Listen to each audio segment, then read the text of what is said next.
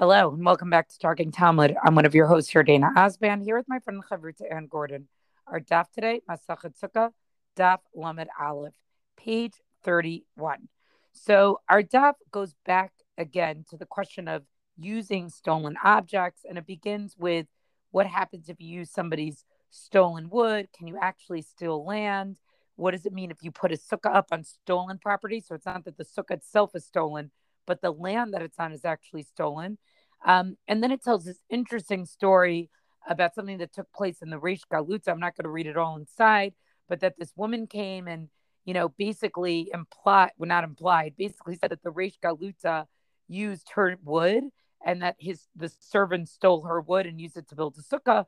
Rav Nachman basically ignores her. But the point of the story is to say that even if you stole somebody's wood to build your sukkah, you only have right as the owner to the monetary value, but you don't actually have the right to the wood itself, which is very, very interesting. And then we get to a very famous passage here. I'm a Ravina. So Ravina says, Ha kishura mitaltala de gazula. Let's say somebody steals a large beam for a sukkah, right? Abdile rabbanan takanta mishum takanat marish. So the sages instituted an ordinance, basically that the robber doesn't need to sort of return it intact because of the takanat marish, the ordinance of a beam. So what is this talking about here? We're talking about a case where somebody didn't steal wood, but you stole a nice, big, large finished beam. And basically, if you incorporate it into your house, for example, okay, you would actually be required to dismantle your house and return the beam. But here, right, what we said, but that's really what the halacha would be. But the rabbis come and they made this takana that basically said, instead of the robber having to dismantle the house and give back the beam, it's enough, it's sufficient enough for the robber just to pay the monetary value of the beam itself. And the reason for that is because they wanted to encourage somebody who stole something to actually do teshuvah. And they recognize something interesting about human nature, that if you were going to require them to take down an entire house that they built, it's less likely that they would do that. And so the same thing Ravina says is true about a sukkah, that if somebody stole a beam to use for a sukkah, you're not actually required to return the beam itself. You just would be required to pay the owner back uh, for the value of it. And I think it's interesting to see this takanat marish, that sometimes what the court system does in terms of having something be paid back, we do it in a way not so much necessarily like what the owner deserves. Of course, the owner deserves their actual beam, but more about like how can we encourage people to do the right thing. So it's not so much about the person who was stolen from, but it's more about the experience of the robber, which I think is very interesting. So then the Gemara goes on to say Pshita. So the Gemara wants to understand what here and why did Ravina actually need to bring this up. And so it says the following: Pshita, Maishna Me'etzim. So they want to understand, well, why is what Ravina taught any different than what we just learned about with the eitzim, with what, which I only mentioned, I didn't actually read on the daf itself. But the point is that just as if you steal wood and use it for your sukkah, you just have to pay the money back, right? That was the whole story with the Reish Galuta. So the same is true with the beam. Mahu ditema eitzim shechichi avalha lav shechicha, right? So maybe the difference here is that maybe we would have thought wood is very common, okay? And therefore, but here with the large beam, which is not common, right? Amilo, there's no, what they referring to here, there's no what? There's no yesh, there's no despair. And what the idea here is that maybe we would have thought that dafka with a beam, where the owner's never really going to forget about the is always want that beam back because a beam is very valuable. So maybe for a beam, we would say you actually have to return the beam. But no, we basically say that's not the case. Kamash Malan, Ravina teaches us that even this ordinance applies to the beam as well, and the robber just has to return its monetary value. But now they come with really what I think is the most interesting part of this. Hani mile begoy shiva. This halacha that the robber doesn't need to take apart the sukkah only applies to the 7 days of the Chag itself, of Sukkot itself. about Levater Shiva Hadar Ba'nei. But let's say it's after Sukkot and it's when you would normally take down the sukkah, then we actually would want that the robber would return the actual beam itself. But if the robber, let's say, attached it with mortar, so it's actually permanently fixed to the sukkah. So he built the sukkah in a way that it's not a sukkah that you would necessarily dismantle even after the 7 days. Then this takanat meirish, this takana stays in place, and the robber just needs to give the monetary value. So I think here we bring up two interesting pieces. Again, the emphasis is on sort of the experience of the robber and wanting to encourage the robber to do teshuvah. And it's less about righting the wrong of what is actually owed to the owner, which I think is fascinating. And last, that we make this distinction between the sukkah during the 7 days that the sukkah is actually used versus the sukkah afterwards. That maybe after Sukkot, yeah, let him dismantle it because he doesn't really need the sukkah anymore. That this special halacha only really applies to Sukkot itself. So I'm a little reluctant to suggest this. It's a little bit off book, but on the other hand, I think it's maybe relevant. There's this joke of the guy who makes a sukkah on the sidewalk in front of his apartment building, and the neighbors complain, and the police come, and they say, the nice Jewish policeman comes, or it doesn't really matter for the sake of the joke, right? It says, "Oh my goodness, you've violated so many city ordinances. Just make sure that you clear, you have to get rid of this. You have to make sure it's gone in a week or 8 days, whatever, right?" Meaning there's this wink, wink, nudge, nudge. We know that what you're doing is a sukkah, that the sukkah is there for a temporary amount of time. It's really relatively brief, and it's going to be really just fine, as long as you remove it within the same period of time. So then I'm wondering if that isn't something kind of behind what's going on here, that Chazal are offering this thief who's using this beam for the sake of the sukkah. Are they offering a little bit, not clemency, but a little bit of more generosity, that you have to return the value and you don't have to return the beam itself until Sukkot is over.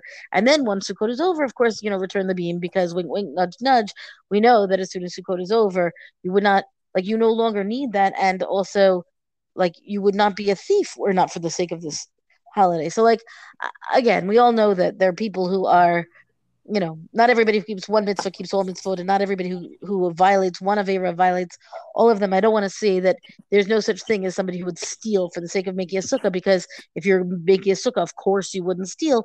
I don't think that's necessarily true, but I do think that there's something, that the bigger picture here may be relevant in terms of how generous Chazal are willing to be for the person who's stealing for the sake of making the sukkah, and then once the sukkah is gone, like, I wonder how generous would they be if the thief were stealing diamonds for the sake of, personal wealth. I'm not sure that it would be the same answer. Okay, that's it. I'm going to continue in the Gemara, and it actually shifts gears and goes back to our dry lulav. Tana, Yavesh Pasul, right? We know, right, that a dry lulav is not going to be kosher to take for the daled meaning. Rabbi Yehuda machshir, except for, lo and behold, Rabbi Yehuda says it's fine, it's kosher. Amar Rava. So now again, the next generation, we're going to have a commentary. Machloket b'lulav. What's the dispute with regard to lulav? The Rabbanan Savri Makshina lulav etrog. Rabbanan said, take a lulav and compare it to an etrog. My etrog by hadar, the same way that an etrog is supposed to be beautiful. Af lulav by hadar. So it's one of the four species. Also, the lulav needs to be beautiful, meaning the implication being that if it's dry, it's not going to be beautiful. It's not going to be in its state of beauty. Rabbi Yehuda Savar lo makshina lulav le'etrog. Rabbi Yehuda says, no, don't compare them at all. Don't put them together. Aval be'etrog divrei hakol hadar ba'inan. Meaning, everybody accepts that you need to have hidur, you need to have beautification for the sake of the etrog, which makes sense because the verse about an etrog to begin with is a pre-Eitz hadar. Hadar is part and parcel of the identity of an etrog. The question is whether you learn this relevant, the comment of beautification with regard to etrog, do you apply it also to lulav or not? And that is the machloket. So then the Gemara continues. Uvalulav lo by Rabbi Yehuda hadar. Doesn't Rabbi Yehuda require beauty for the case of the lulav? V'hatadan Rabbi Yehuda omer yagednu bilemala my tama lav mishum debay hadar. Isn't the very fact that we're going to bind the lulav from the top, right, so that it should? Isn't that the whole idea, that it should look nicer? Meaning that's beautification, right? And the Gemara says no. Lo kitakatani ta'ama Rabbi Yehuda omer mishum Rabbi Tarfon kaput tamarim kapot v'im haya parud yikaptenu.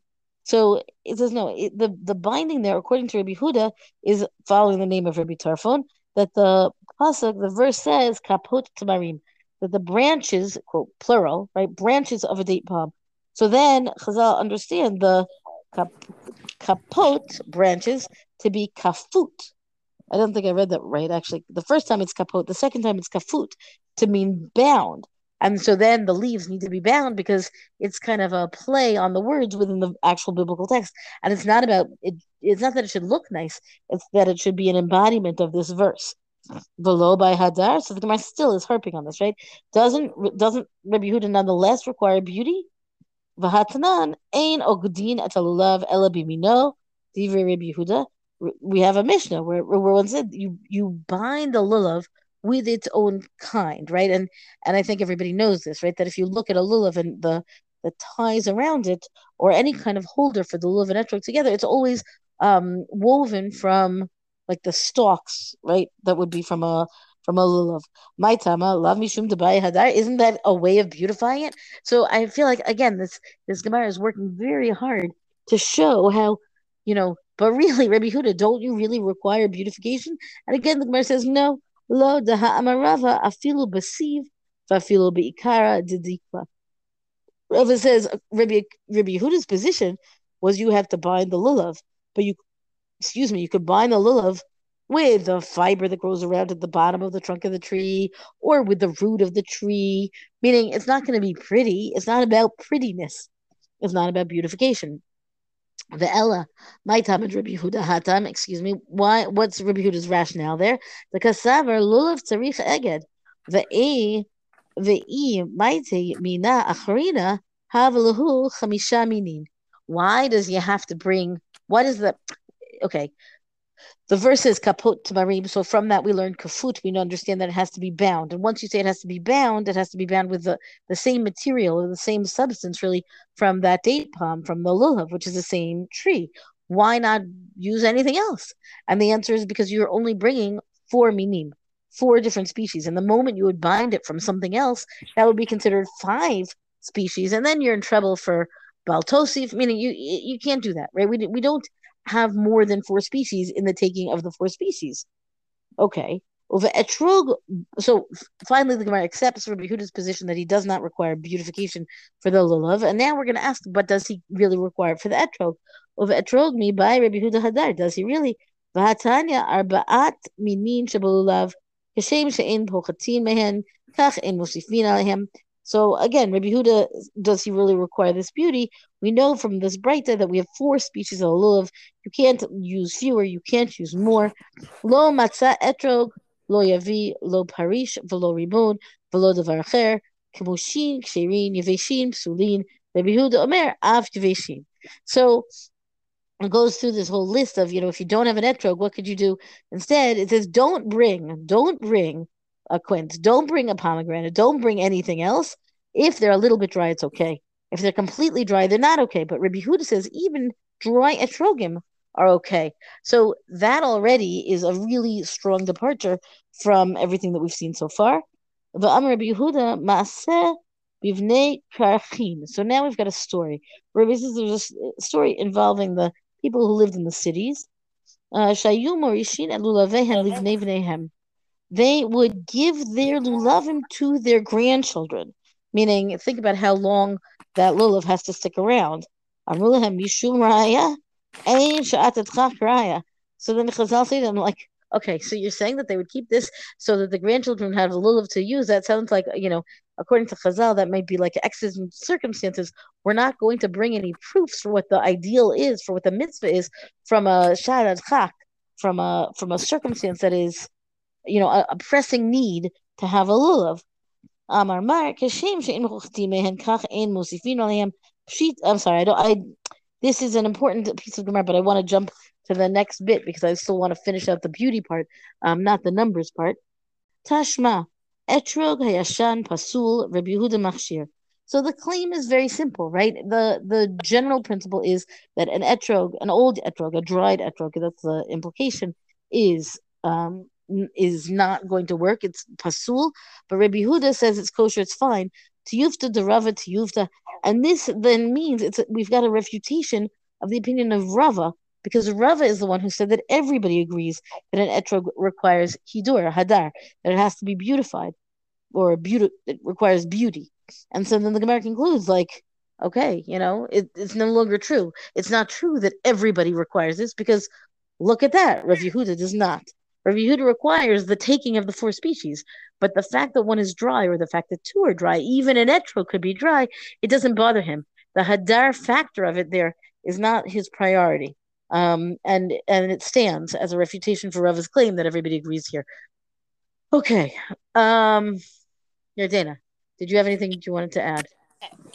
Well, the way that the Gemara introduces, again, for a second time, the concept of hidur mitzvah, but it's a question about whether or not does hidur apply to lulav. So always observing when the Gemara sort of deep dives into a discussion without level setting about what is the actual concept that they're talking about first. We would have thought that they would have talked about where do we get the concept of hidur from? What does it apply to? And then you would go through, does it, the questions, right? Does it apply to this or not apply to that? But it starts the discussion with a question, which is fascinating. Yes. And I just want to add, by the way, because I did stop, mid-daf, the daf continues with still trying to get Rabbi Yehuda to say, or, to flesh out his opinion, to say that really, really, really he requires hidur, beauty, and really each time, it goes back to say, but he doesn't. And then, of course, the most important question is, what does he do with that verse, right? For the pre-hay tzadar, how can it be that the etrog does not require beauty? And basically, Rabbi Huda understands that pasuk to mean that the fruit, it says here, hadar bi'ano mishana l'shana, that the fruit itself is dwelling on the tree from year to year. I think this is called a perennial. I'm not sure if that's really the right botanical term. Meaning it's going to rejuvenate, right? You don't have to plant it each year. And then, of course, the point is that that's not hadar, beauty, at all. It's hadar, one who lives, one who dwells, which is a completely different interpretation. Right. And I think that it's great to see the Gemara really doesn't like this opinion of Rabbi Yehuda. Really not. No, but maybe in this case, it must be because of year. It must be here. It must be here. And then they keep going back like, nope, we could find another reason. So it's a pretty funny back and forth. Well, that's our daf discussion for the day. Rank us, review us on all major podcasts. Thank you to Rabbi Michelle Farber for hosting us on the Hadran website. Let us know what you thought about this daf on our Talking Talmud Facebook page. And until tomorrow, go and learn.